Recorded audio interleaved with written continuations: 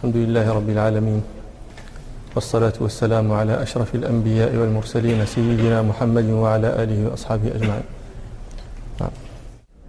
وحدثني عن مالك أنه بلغه أن عبد الرحمن بن أبي بكر قد دخل على عائشة زوج النبي صلى الله عليه وسلم يوم مات سعد بن أبي وقاص فدعا بوضوء، فقالت له عائشة: يا عبد الرحمن أسبغ الوضوء، فإني سمعت رسول الله صلى الله عليه وسلم يقول: ويل للأعقاب من النار.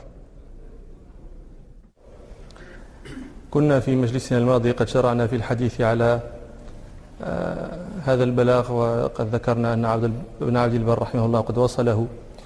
وفي قوله صلى الله عليه وسلم ويل للأعقاب من النار، كنت قد ذكرت لكم أن فيه دلالة ظاهرة على أن الرجلين تغسلان في الوضوء، أن الواجب في الرجلين هو الغسل. وقد جاء في هذا المعنى أحاديث ذكرت لكم في المجلس الماضي، منها ما رواه مسلم عن أبي هريرة رضي الله عنه أن رسول الله صلى الله عليه وسلم قال: ويل للعراقيب من النار. وروى أحمد في مسنده عن عبد الله بن الحارث بن جزء أن رسول الله صلى الله عليه وسلم قال: ويل للأعقاب وبطون الأقدام من النار. وروى الشيخان عن عبد الله بن عمرو بن العاص رضي الله عنهما قال: تخلف عنا النبي صلى الله عليه وسلم في سفرة سافرناها فأدركنا وقد أرهقتنا الصلاة، فجعلنا نمسح على أعقابنا، فنادى بأعلى صوته: ويل للأعقاب من النار، مرتين أو ثلاثا. وقد قلت لكم إن الإجماع قد استقر منذ عهد التابعين على أن الرجلين يجب أن تغسلا في الوضوء. وذكرت لكم قولا شاذا، قولا طرح وترك، وهو ينسب إلى ابن عباس وإلى أنس بن مالك رضي الله عنهم وإلى الشعبي وقتادة. هؤلاء قالوا إن الرجلين تمسحان، المقصود بالمسح هنا المسح على الرجل مباشرة لا على الخفين. الآن نتحدث عن هذا الخلاف في الغسل أو المسح.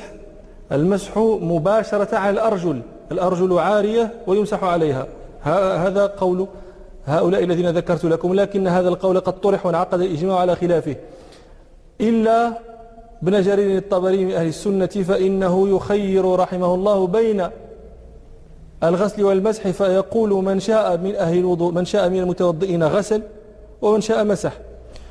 وهذا الشيعة يرون، الإمامية من الشيعة يرون أن الرجلين تمسحان فقط وليستا تغسلان.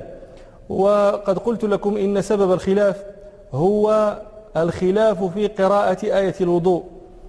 قول الله تعالى: يا أيها الذين آمنوا إذا قمتم إلى الصلاة فاغسلوا وجوهكم وأيديكم إلى المرافق وامسحوا برؤوسكم وأرجلكم إلى الكعبين.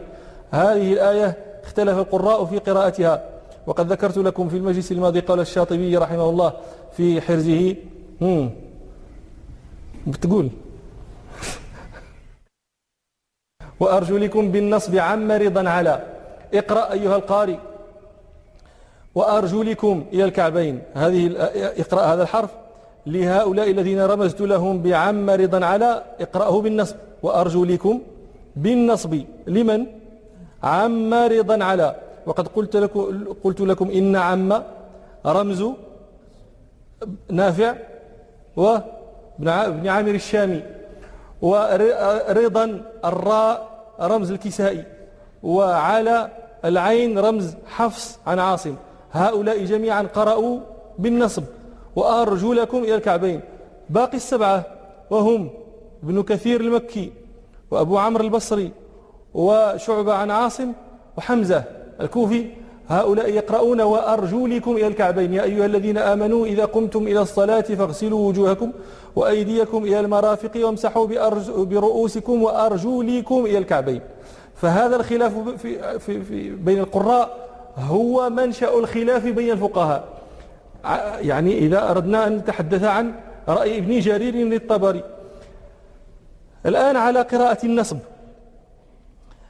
قراءة النصب لا إشكال فيها، لأن الأرجل تكون معطوفة على الأيدي، كأن إذا أردنا أن يعني أن نبين لكم المعنى، فنقول يا أيها الذين آمنوا إذا قمتم إلى الصلاة فاغسلوا وجوهكم وأيديكم إلى المرافق وأرجلكم إلى الكعبين وامسحوا برؤوسكم. إذن هذه على وجه النصب لا إشكال فيها. أما على وجه الجر، هذه إذا قلنا إذا أردنا أن نبين المعنى على قراءة الجر، الجر يوحي بأن الخفض هنا يوحي بأن الأرجل معطوفة على الرؤوس. يا أيها الذين آمنوا إذا قمتم إلى الصلاة فاغسلوا وجوهكم وأيديكم إلى المرافق وامسحوا برؤوسكم وأرجلكم إلى الكعبين. تكون الأرجل هنا مخفوضة لأنها معطوفة على الرؤوس مخفوضة، فيكون الواجب في الأرجل على ظاهر هذه الآية المسح.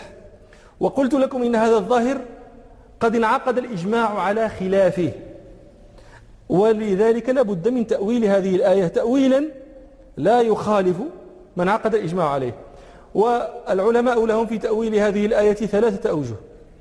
لهم في تأويل هذه الآية ثلاثة أوجه. الوجه الأول قالوا إن أرجلكم هنا مخفوضة، هي منصوبة، وذلك الخفض الذي فيها إنما هو سببه المجاورة. أنتم تدرسون النحو تعرفون أن الخفض له أسباب. أسباب الخفض ثلاثة: الخفض بالحرف حروف الجر، والخفض بالتبعية، والخفض بالإضافة. والتبعية إما أن يكون ذلك التابع إما أن يكون نعتا أو عطفا أو توكيدا أو بدلا. هذه هي أسباب الخفض، إما بالعطف إما بالتبعية أو بالإضافة أو بالحرف. هنا ما عندنا حرف وما عندنا تبعية وما عندنا على هذا الوجه. الآن نحن نقول الآن هي منصوبة لكنها خفضت للمجاورة. ماذا وقع؟ هذه الكلمة المنصوبة جاورت كلمة مخفوضة، أتت بجانبها فجرت بسبب ذلك. وهذا قد يقول قائل كما كان يقول ابن الأزرق لابن عباس: وهل تعرف العرب هذا في كلامها؟ هذا الجر بالمجاورة، الخفض بالمجاورة تعرف العرب في كلامها، يعني الكلمة حقها النصب أو حقها الرفع. الآن هذه الكلمة التي عندنا حقها النصب، حقها النصب، جرت. ما سبب جرها؟ أنها جاورت كلمة مخفوضة. ما هي الكلمة التي جاورتها هنا؟ الرؤوس. وامسحوا برؤوسكم. وإن رأيت الخفض هي كلمة منصوبة حكما، لكن سبب خفضها مجاورة الكلمة المخفوضة. نعم تعرف العرب هذا في كلامها. من أشهر أمثلته قول امرئ القيس في معلقته: كأن ثبيرا في عرانين وابله كبير أناس في بجاد مزمل. تعرفون معلقة امرئ القيس؟ طلعوها: قف نبكي من ذكرى حبيبي ومنزلي بسقط اللواء بين الدخول فحوملي فتوضح فالمقرات لم يعفر اسمه إلى آخره. يقول: كأن ثبيرا في عرانين وابله. ثبير هذا اسم جبل من أجبال مكة. كأن ثبيرا في عرانين وابله. العرانين هي أوائل الوبل، أوائل القطر. يشبه امرؤ القيس ذلك الجبل في أوائل هطول الأمطار برجل من كبراء القوم، كبير أناس. كأن ثبيرا في عرانين وابله كبير أناس، كبير قوم. وكبير القوم من عادته أن يكون مزملا في بجاد، في كساء. كبير أناس في بجاد مزمل. البجاد هذا من أكسية الأعراب، بحال السلام عندنا احنا.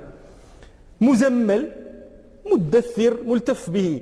يعني هو الآن تلك الصورة صورة الجبل ويهطل عليه المطر.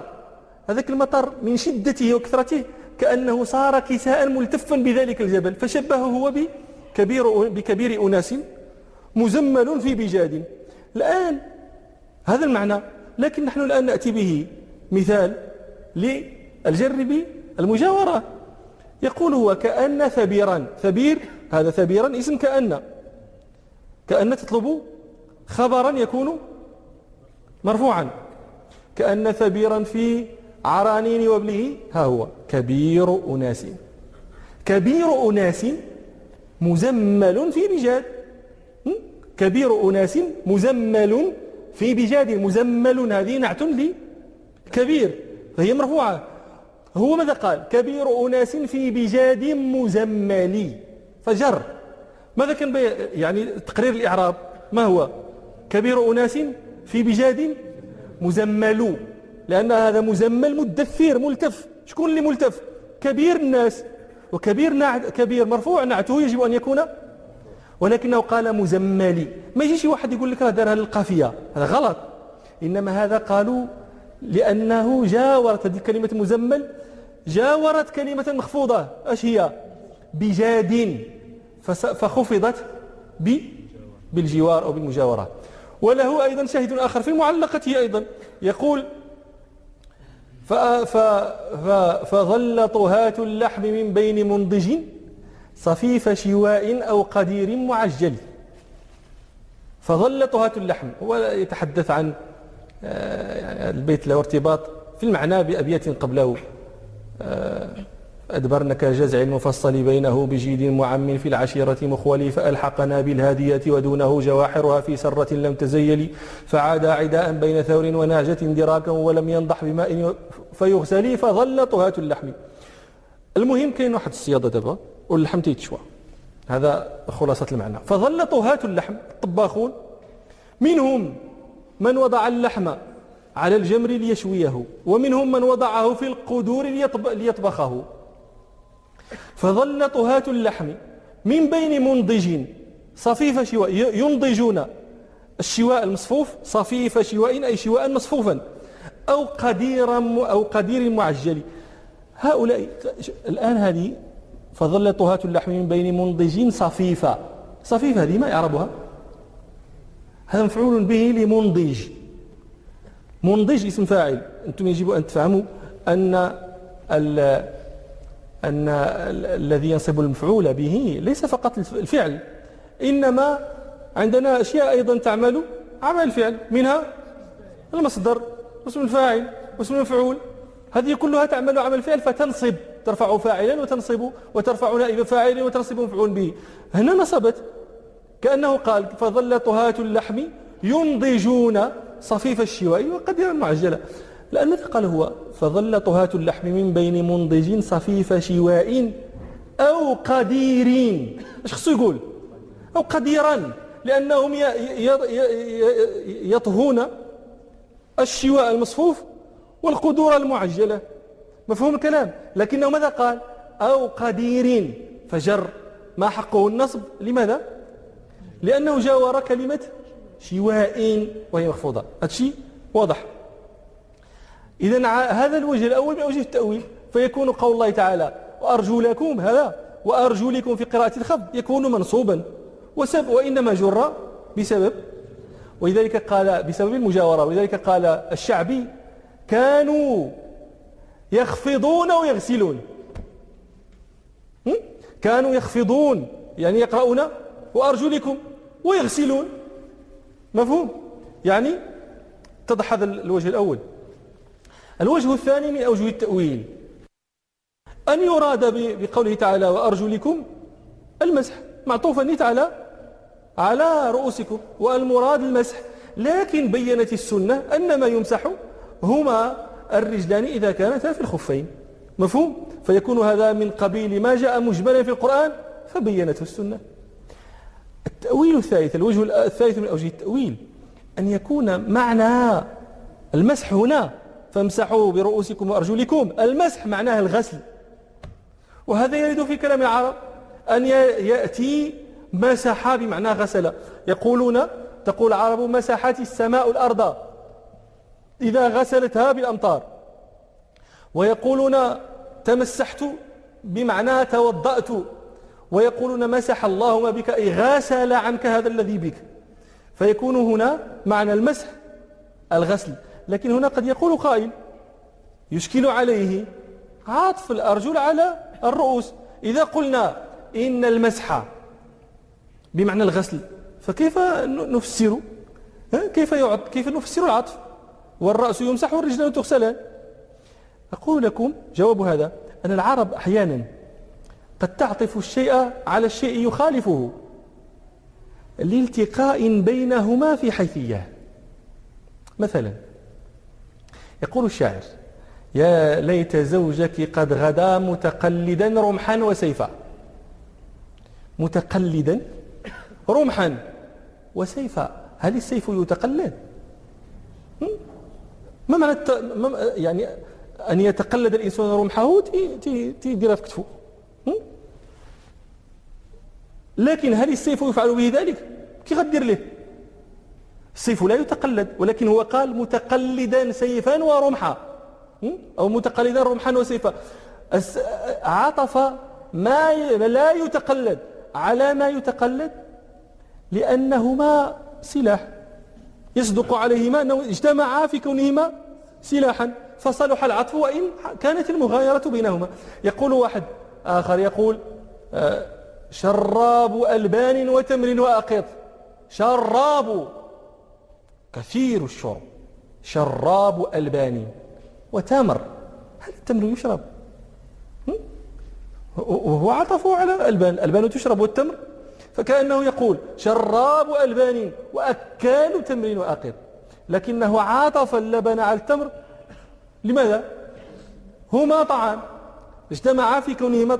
هنا على هذا المذهب نقول عطفت الأرجل على الرؤوس، والرؤوس تمسح والأرجل تغسل، والمسح والغسل طهارة. مفهوم كلام؟ ويل للأعقاب من النار. هنا ويل للأعقاب، هذه لعلها ذكرناها في المجلس الماضي. تأتي لمعان في لغة العرب، تأتي لمعان أظهر معانيها هنا أنه العهد أي المعنى ويل للأعقاب المعهودة في الذكر. ما هي الأعقاب المعهودة في الذكر؟ الأعقاب التي لم تغسل، هذه هي التي لا يمكن أن يقال هنا للاستغراق. ما ذنب الأعقاب التي غسلت حتى يدعى عليها بالويل؟ إنما المقصود الأعقاب التي مسحت في غير محل مسح. نعم. وحدثني عن مالك عن يحيى بن محمد بن طحلاء عن عثمان بن عبد الرحمن أن أباه حدثه أنه سمع عمر بن الخطاب يتوضأ بالماء لما تحت إزاره. قال عبيد الله رحمه الله حدثني عن مالك عن يحيى بن محمد بن طحلاء المدني أحد ثقات أهل المدينة. نعم. عن عثمان بن عبد الرحمن، هو عثمان بن عبد الرحمن بن عثمان بن عبيد الله التيمي المدني أحد الثقات في المدينة، وثقه أبو حاتم الرازي وغيره. نعم. أن أباه حدثه، أبوه هذا هو عبد الرحمن بن عثمان بن عبيد الله التيمي الصحابي المدني، أسلم في غزوة الحديبية، وقيل أسلم قبل فتح مكة، وقتل مع عبد الله بن الزبير رضي الله عنهما لما كان محاصرا من طرف الحجاج سنة 73 رضي الله عنه. نعم. أنه سمع عمر بن الخطاب يتوضأ بالماء لما تحت إزاره. سمع عمر بن الخطاب يتوضأ بالماء لما تحت إزاره. الإزار هو ما يؤتزر به، ثياب العرب إزار ورداء، هذا لمن وجد إزارا ورداء. الإزار هو ما يلتف به من أسفل، والرداء هو ما يرتدى به من أعلى، وربما لا يجد الواحد منهم إزارا ورداء فيكتفي بالإزار لأنه ما يستر عورته. قال هو سمع عمر بن الخطاب يتوضأ بالماء لما تحت إزاره، يقصد الاستنجاء، لأنه هو الذي يتوضأ بالماء فيه لما تحت الإزار. والإمام مالك رحمه الله أورد هذا الأثر في هذا الموضع ليرد به مسألة مشهورة عن عمر وغيره من المهاجرين أنهم كانوا لا يستنجون بالماء، وإنما كانوا يستجمرون بالحجارة. ولذلك أورد الإمام مالك رحمه الله هذا الأثر ليبين أن عمر بن الخطاب وغيره من المهاجرين كانوا يستعملون الماء للاستنجاء. بعض العلماء يذكر أن المهاجرين كانوا لا يستعملون الماء في الاستنجاء، حتى إن ابن أبي شيبة في مصنفه روى عن حذيفة بن اليمان رضي الله عنه أنه سئل عن الاستنجاء بالماء فقال إذن لا تزال يدي في نتن، لا تزال يدي منتنة. وروى ابن المنذر، ذكر ابن المنذر إنكار استعمال الماء في ذلك الموضع عن عبد الله بن الزبير رضي الله عنهما. وسئل سعيد بن المسيب عن الاستنجاء بالماء فقال إنما ذلك وضوء النساء، يعني ليس من شأن الرجال. فأدخل مالك رحمه الله هذا الأثر هنا ليبين أن المسألة ليست كما يتوهم، بل عمر بن الخطاب رضي الله عنه كان يستعمل الماء لذلك الموضع. بل لا خلاف بين أهل التفسير في أن قول الله تعالى لمسجد أسس على التقوى من أول يوم أحق أن تقوم فيه رجال يحبون أن يتطهروا والله يحب المطهرين. لا خلاف بين أهل التفسير أن هذه الآية نزلت في أهل قباء، وإنما نزلت فيهم لأنهم كانوا يستعملون الماء. ما تجدونه في كثير من كتب الفقه أن الرسول صلى الله عليه وسلم لما نزلت هذه الآية قال يا أهل قباء إن الله يثني عليكم فما السر في ذلك، يعني فما تصنعون؟ قالوا إنا نتبع الحجارة الماء، يعني يستعملونهما معا. هذا الحديث ليس بصحيح، وإنما الصحيح أنهم كانوا يستعملون الماء، ولهذا نزلت هذه الآية تمدحهم. وقد قالت عائشة رضي الله عنها فيما رواه أحمد وأبو داود والنسائي قالت مرنا أزواجكن يغسلوا عنهم أثر الخلاء والبول بالماء فإنا نستحيي أن ننهاهم عن ذلك وإن رسول الله صلى الله عليه وسلم كان يفعله. وروى الشيخان عن أنس بن مالك رضي الله عنه قال كان رسول الله صلى الله عليه وسلم يدخل الخلاء فآخذ أنا وغلام النحو إداوة من ماء وعنزة فيستنجي بالماء. هذه الآثار كلها تدل على أن رسول الله صلى الله عليه وسلم كان يستعمل الماء، على أن عائشة يعني على أن الصحابة كانوا يستعملون الماء. لا يعني ذلك أنه لا يجوز استعمال غير الماء مما يزيل النجاسة، لكن يعني أن الماء أطيب وأطهر، وقد انعقد الإجماع على هذا. نعم. قال يحيى سئل مالك عن رجل توضأ فنسي فغسل وجهه قبل أن يتمضمض أو غسل ذراعيه قبل أن يغسل وجهه، فقال أما الذي غسل وجهه قبل أن يتمضمض فليمضمض ولا يعيد غسل وجهه، وأما الذي غسل ذراعيه قبل وجهه فليغسل وجهه ثم ليعيد غسل ذراعيه حتى يكون غسلهما بعد وجهه إذا كان ذلك في مكانه أو بحضرة ذلك. سئل الإمام مالك رحمه الله عن رجل يتوضأ فنسي أن يمضمض فغسل وجهه ثم تذكر المضمضة، فقال الإمام مالك ليتمضمض ولا يعيد غسل وجهه، يعني لا عليه أن لا يراعي الترتيب، لا عليه أن لا يأتي بوضوءه مرتبا. سئل عمن نسي سنة حتى أتى بفرض، فقال يأتي بالسنة يمضمض ويغسل يديه إلى آخره. سئل عمن نسي سنة حتى أتى بفرض، فقال يأتي بالسنة يمضمض ويغسل يديه إلى آخره. وسئل عمن غسل يديه إلى المرفقين قبل أن يغسل وجهه ماذا يفعل؟ قال يغسل وجهه ويغسل ذراعيه يعيدهما. هذا الآن خالف في الترتيب بين فرضين، فأمره الإمام مالك أن يراعي الترتيب في هذا الموضع، وأمره أن لا يراعي الترتيب في الذي خالف الترتيب بين فرض وسنة. لكنه قال إذا كان بحضرة ذلك أو قريبا منه، يعني ما لم تجف أعضاؤه، ما إذا جفت سيأتي الكلام عليها إن شاء الله. لما قال الإمام مالك للذي غسل ذراعيه قبل أن يغسل وجهه ليغسل وجهه ويعيد غسل ذراعيه، هذا ليس منه إيجابا. الإمام مالك لا يوجب هذا، إنما يستحبه. لماذا؟ ليأتي المتوضئ بالترتيب. لماذا؟ لأن الترتيب عند الإمام مالك سنة وليس واجبا. لكن الترتيب عندنا الآن أنتم لاحظتم فرقا بين ترتيب سنة مع فرض وترتيب فرض مع فرض. الترتيب عندنا 3 أقسام: ترتيب فرض مع فرض، وترتيب سنة مع فرض، وترتيب سنة مع سنة.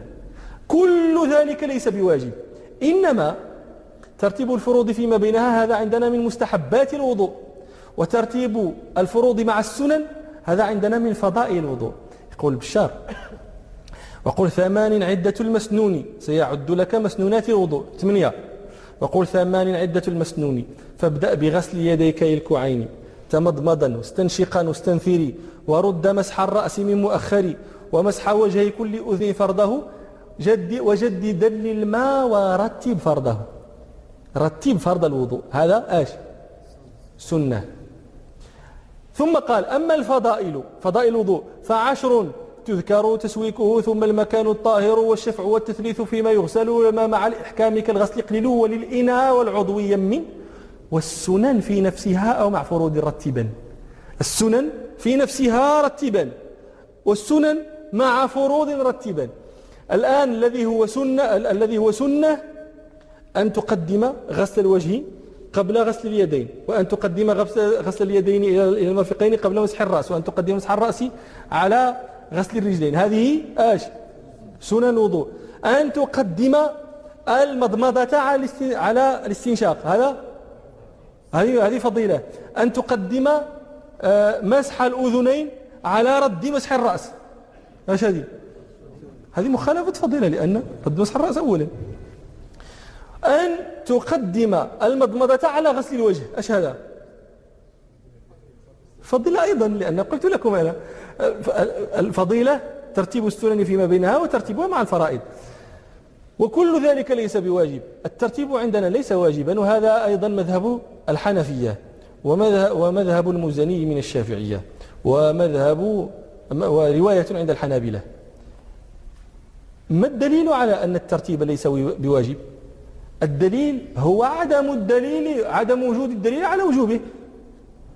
عدم وجود دليل على وجوب الترتيب هو دليلنا على عدم وجوبه. فهمتم الكلام؟ إذن هذا دليل عدمي. خالفنا الحنابلة، أكثر الحنابلة وأكثر الشافعية وابن العربي من المالكية. هؤلاء يقولون إن الترتيب في الوضوء واجب. يعني احنا قولنا أنه ليس بواجب معناه من أراد أن يتوضأ فبدأ بغسل رجليه إلى الكعبين، ثم مسح رأسه، ثم غسل يديه إلى المرفقين، ثم غسل وجهه، ثم قام يصلي، ماذا نقول له؟ صلاتك صحيحة. نحن لا نشجع الناس على هذا، لكن الآن الكلام في الفقه ليعرف ما هو واجب وما ليس كذلك. ثم أنا أقول المسائل أو الأفعال التي نرجح عدم وجوبها هذا لا يكون داعيا إلى تركها. كان الشيخ مصطفى النجار شفاه الله وعافاه يقول لي، هذا أحد شيوخي، يقول لي: العلم تعلم الناس كيفاش يتلواو، هذه ماشي بس ما كاين دوز لها من هنا وهذه كذا دوز لها من هنا. لا، هو لا يقول ذلك مدحا، إنما يقول تأسفا وتحسرا. يعني ما ينبغي أن ترتفع به تتسفل به. فهذا أقول دائما يكون كثير من العوام أكثر تعظيما لأفعال الصلاة وأفعال الوضوء من كثير من طلبة العلم. لاش؟ لأن طالب العلم هذا ماشي واجب حيدها، هذه ماشي واجب حيدها، هذه ماشي، وينسى أن العلماء يقولون إن السنن سياج الفرائض، فإذا ذهبت السنن أوشك أن تذهب الفرائض، والفرائض سياج أس الإسلام، فإذا ذهبت الفرائض ذهب الإسلام. معنى هذا أن السنن سياج للإسلام،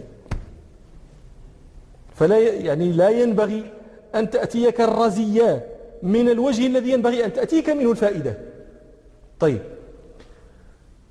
معنى أن من فعل هذا الوضوء الذي ذكرت لكم أن وضوءه صحيح وصلاته صحيحة، ولكن لا ينبغي أن يتخذ هذا توطئة وتكئة إلى ترك ما كان النبي صلى الله عليه وسلم يتركه.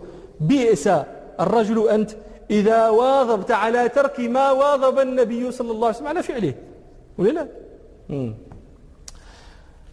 هؤلاء قالوا، من ذكرت لكم أكثر الشافعية وأكثر الحنابلة وابن العربي من المالكية، قالوا إن الترتيب واجب في الوضوء. ما أدلتهم؟ قالوا استدلوا بأدلة يجب أن تذكروها معي لنرد عليها دليلا حتى لا ننسى شيئا. الدليل الأول الترتيب في الآية. قال الله تعالى ذكر أفعال الوضوء مرتبة في الآية،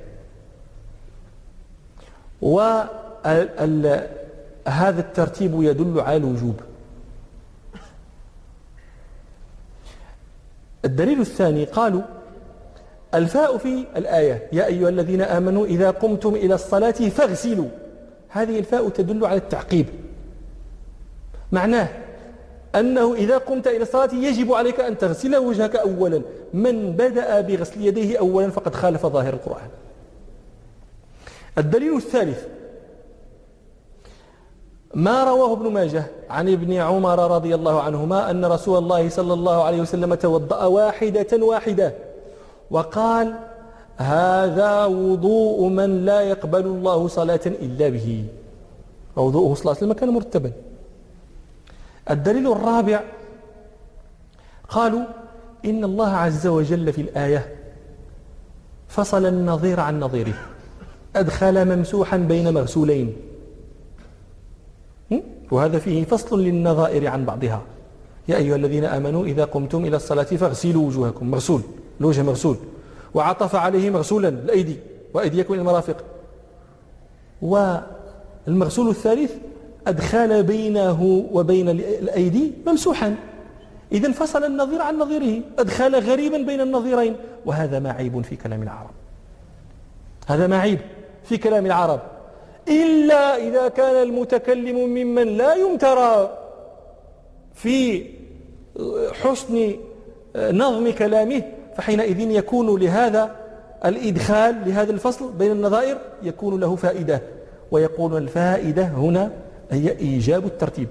لو لم يكن الترتيب واجبا لكان معيبا أن يفصل بين النظائر، ولكان الذي تقتضيه الفصاحة والبلاغة أن تذكر المغسولات كلها في نسق ثم تذكر الممسوحات، فحيث أدخل ممسوح بين مغسولين وليس ذلك معيبا لأن الرب سبحانه هو المتكلم، فكان ذلك لفائدة. ما الفائدة؟ إيجاب الترتيب. الدليل الخامس قالوا رسول الله صلى الله عليه وسلم لم يتوضأ إلا مرتبا، لم يخالف في ذلك. الدليل السادس قالوا الواو توجب الترتيب في لغة العرب، توجب الترتيب. قال ذلك من أهل العربية الفراء والكسائي، وهما إمامان من أئمة اللغة. وبين ذلك أيضا النبي صلى الله عليه وسلم في حجة الوداع لما طاف بالبيت وأراد أن يخرج إلى الصفا ليبدأ سعيه، قرأ قول الله تعالى إن الصفا والمروة من شعائر الله إلى آخر الآية، ثم قال نبدأ بما بدأ الله به. الله تعالى باش بدأ بالصفا نبدأ السعي بالصفا، نبدأ بما بدأ الله به، فقال هذا يدل على أن الترتيب، أن الواو في الآية إن الصفا والمروة توجب الترتيب. واستدلوا على ذلك أيضا بشعر ببيت سحيم عبد بن الحسحاس لما أنشد عمر بن الخطاب قصيدته التي يقول فيها عميرة ودع إن تجهزت غاديا كفى الشيب والإسلام للمرء ناهيا، كفى الشيب والإسلام. قالوا إن عمر بن الخطاب رضي الله عنه لما سمع بيته هذا قال لو بدأت بالإسلام لأجزتك، لو بدأت بالإسلام لأجزتك. الجواب عن هذا أما قولهم إن الآية جاءت مرتبة، فنقول نعم جاءت مرتبة، لكن جاء العطف فيها بالواو، والواو عندنا لا تقتضي ترتيبا، وهذا هو الصواب الذي لا مرية فيه، أن الواو لا تقتضي ترتيبا، وهذا هو قول جماهير أهل اللغة. وقد كنت أنشدتكم في مرة أبيات السلطان مولاي حفيظ العلوي رحمه الله التي نظم بها مغني اللبيب. ومما يدل على ذلك أن الله تعالى يقول وأتموا الحج والعمرة لله، وليس أحد من العلماء يقول إنه يجب على المكلف أن يحج أولا ثم يعتمر. لو اعتمر إنسان قبل أن يحج لما لامه أحد. معنى هذا أن قوله وأتموا الحج والعمرة الواو لا تجيب الترتيب. قال ربنا سبحانه وأقيموا الصلاة وآتوا الزكاة. العلماء مجمعون على أن من وجبت عليه الزكاة في وقت دخلت فيه عليه وقت الصلاة فإنه يجوز له أن يخرج الزكاة أولا ثم يصلي في الوقت، فيكون ماذا فعل؟ آتى الزكاة ثم أقام الصلاة. ولا خلاف أن هذا صواب، لا خلاف بين أحد من العلماء. والمفروض أن هؤلاء الذين يقولون إن الواو توجب الترتيب أن لا يجيزوا مثل هذا. إن الله سبحانه يقول وما كان لمؤمن أن يقتل مؤمنا إلا خطأ ومن قتل مؤمنا خطأ فتحرير رقبة مؤمنة ودية مسلمة إلى أهله إلا أن يصدقوا. وقد أجمع العلماء، الله تعالى يقول فتحرير رقبة مؤمنة أولا ودية ثانيا دية مسلمة. أجمع العلماء على أن من وجبت عليه كفارة قتل الخطأ فسلم فأخر إخراج تحرير الرقبة وقدم الدية أولا أن فعله هذا صواب ومجدي. وهذا يدل على أن ولو كانت الواو توجب الترتيب لما استطاع هذا الذي يخرج الزكاة أن يقدم المساكين. الله تعالى يقول إنما الصدقات للفقراء والمساكين. لا أحد من أهل العلم يقول إنه يجب أن يقدم الفقراء أولا ثم المساكين ثم لا أحد يقول بذلك. لماذا هذا؟ لأن الواو لا توجب الترتيب. أما قولهم إن الفاء توجب التعقيب لأن هذا شرط، إذا فعل الشرط جواب الشرط. قالوا إذا بدأت بغير الوجه فقد خالفت ظاهر القرآن لأن الفاء تدل على التعقيب. نقول لهم إن الفاء تدل على التعقيب إذا كانت جملة الجواب جملة واحدة. أما إذا كانت جملة الجواب جملا متعاطفة فليس الترتيب مرادا، وإنما المراد تحصيل كل ما بعد الفاء من الجمل. مثاله مثلا لو قلت لخادمك إذا كان الغد فادعو السباك وأتي بالنجار واستدعي الحداد، فأتى هو بالحداد أولا ثم السباك ثم النجار، لكان آتيا بما عليه ولا يلومه أحد. لماذا؟ لأن الجمل بعد الفاء، لأن جملة الجواب جملة التعقيب هذه جمل متعددة، فالمطلوب حينئذ الإتيان بجميعها. أما الحديث استدلالهم بما روى ابن ماجه عن ابن عمر هذا حديث ضعيف جدا لا يصلح للاستدلال. أما قولهم إن الله تعالى فصل بين النظائر وأدخل ممسوحا بين مغسولات وذلك لا يكون إلا لفائدة وهي الترتيب، نقول نعم، وبهذا القول نقول أيضا وهذا لا يكون إلا لفائدة وهي الترتيب، لكن لا نقول هو واجب، نقول هو مستحب، لأنه لا ما عندنا دليل على إيجابه، وأقل مراتب المطلوبية هو الاستحباب. أشخر قالوا رسول الله صلى الله عليه وسلم لم يتوضأ إلا مرتبا، نقول نعم، وبذلك نقول أيضا وهذا نصدقه ولا نكفره ونؤمن به ولا نرده، ولكن نحمله على الاستحباب أيضا ولا نحمله على الوجوب لعدم وجود ما يدل صراحة على الوجوب. أشخر قال الواو تقتضي الترتيب، هذا طبعا انتهينا منه. أما قولهم إن النبي صلى الله عليه وسلم قال نبدأ بما بدأ الله به، هذا دليل لنا وليس دليلا لهم، لأن قول الله تعالى إن الصفا والمروة من شعائر الله يجوز به أن تبدأ من الصفا وأن تبدأ من المروة، لأن الله تعالى يقول إيش يقول إن الصفا والمروة من شعائر الله فمن حج البيت أو اعتمر فلا جناح عليه أن يطوف بهما. الواو لا تقتضي الترتيب، فإن شئت بدأ على ظاهر القرآن، إن شئت بدأت بالصفا وإن شئت بدأت بالمروة. النبي صلى الله عليه وسلم بفعله بين مراد الله من الآية وأن المطلوب بالبداءة هو الصفا، فقال نبدأ بما بدأ الله به، ولولا هذا لجاز أن تبدأ من حيث شئت. وأما استدلالهم بقول عمر رضي الله عنه فهذا يعني استدلوا به على أن الواو توجب الترتيب، وهذا انتهينا من الكلام منه. مما يدلكم على أن الترتيب لا يجب أن الشافعية والحنابلة ينقضون أصلهم، فإنهم يجيزون يرون صحة من توضأ فبدأ بغسل يده اليسرى إلى المرفقين. من بدأ بغسل يده اليسرى ثم غسل اليمنى هذا وضوءه عندهم صحيح. فكيف هذا؟ هو خالف الترتيب، خالف فعل النبي صلى الله عليه وسلم. مفهوم؟ من بدأ بغسل رجله اليسرى ثم غسل رجله اليمنى هذا وضوءه عندهم صحيح، فخالفوا مذهبهم في هذا. فيدل ذلك على أن الترتيب ليس بواجب على الصحيح. ومما يدلكم على هذا التذييل الذي في آية الوضوء. التذييل الذي ذيل الله تعالى به آية الوضوء يدل على أن الترتيب ليس بواجب. قال ربنا تعالى: يا أيها الذين آمنوا إذا قمتم إلى الصلاة فاغسلوا وجوهكم وأيديكم إلى المرافق وامسحوا برؤوسكم وأرجلكم إلى الكعبين وإن كنتم جنبا فاطهروا وإن كنتم مرضى أو على سفر أو جاء أحد منكم من الغائط أو لامستم النساء فلم تجدوا ماء فتيمموا صعيدا طيبا فامسحوا بوجوهكم وأيديكم منه ما يريد الله ليجعل عليكم من حرج ولكن يريد ليطهركم وليتم نعمته عليكم لعلكم تشكرون. ما يريد الله ليجعل عليكم من حرج، هذا التذييل. هذا التذييل يدل على استحباب الترتيب من وجهين.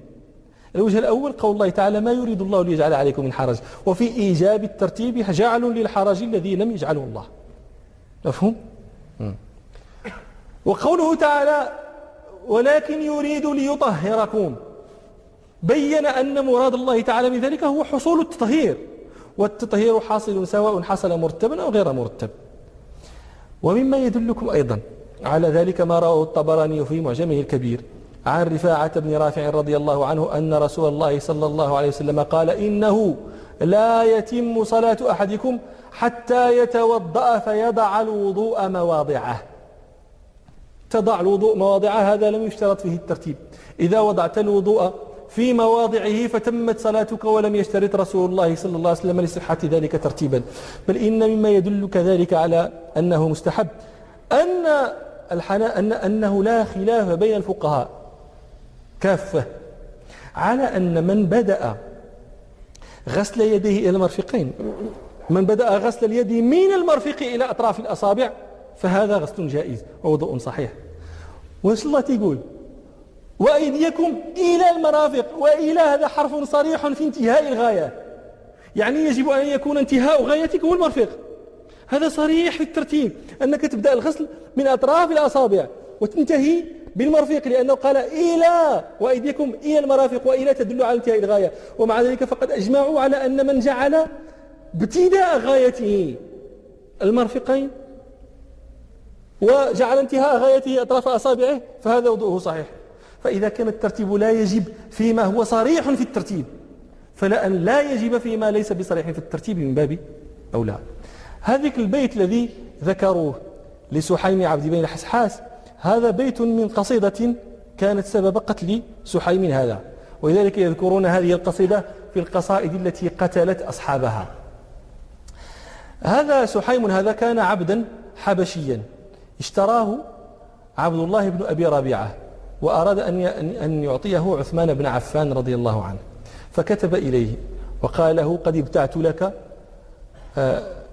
غلاما شاعرا سأبعث لك به. فقال له عثمان رضي الله عنه: لا حاجة لي به، مبغيتوش. إن قصارى أهل العبد الشاعر، يعني العبد الشاعر عبد هو عندك ولكن شاعر، ماذا يصنع بأهله؟ إذا شبع، يقول عثمان رضي الله عنه، إذا شبع شبب بنسائهم وإذا جاع هجاهم. ما في غير هذا، غير ده. إذا شبع تقول مغربي إذا شبعت كرش تقول راس غني، غير هو غنى ديالو على نساء أهل ذلك البيت، يشببهم يذكرهم في أشعاره بما يفضحهم بين العرب.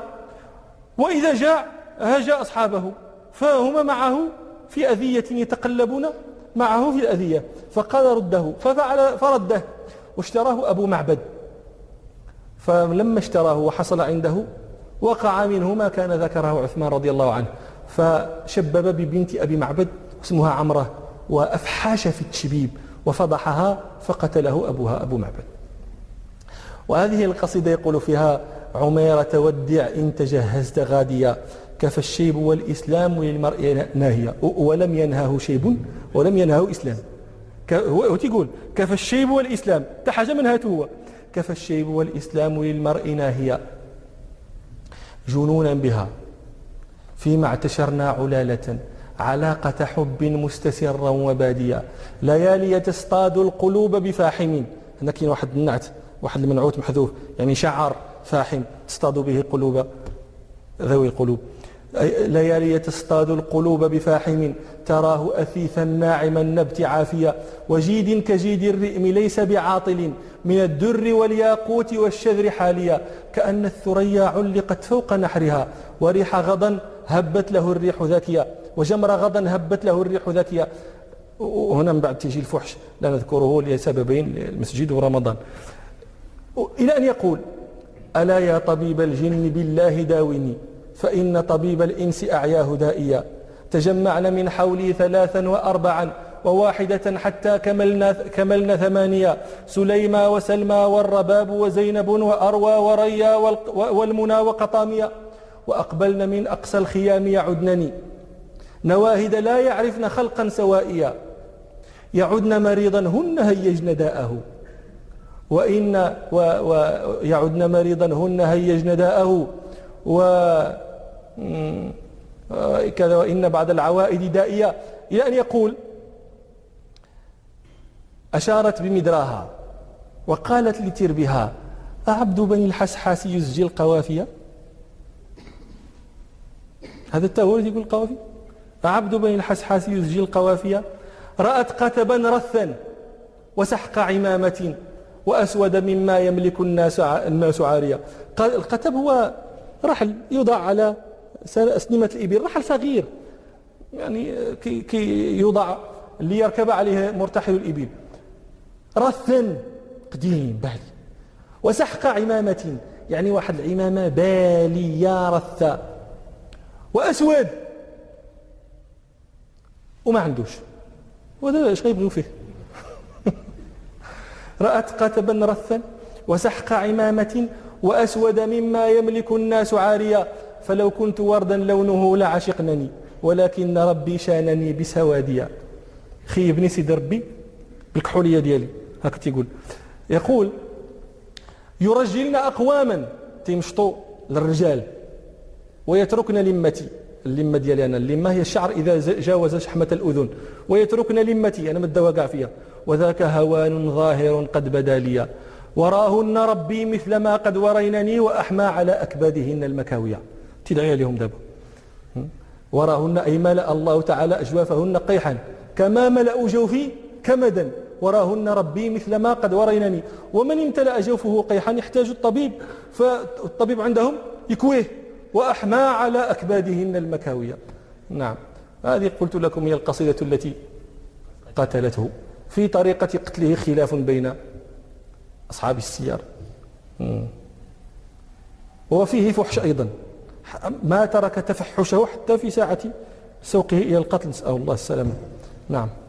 قال يحيى: وسئل مالك عن رجل نسي أن يتمضمض ويستنثر حتى صلى، قال: ليس عليه أن يعيد صلاته، وليمضمض ويستنثر ما يستقبل إن كان يريد أن يصلي. سئل الإمام مالك رحمه الله عن رجل نسي، توضأ، فلما توضأ وصلى تذكر أنه لم يمضمض. طيب، ما الجواب؟ ما حكم صلاته؟ صحيحة. لماذا؟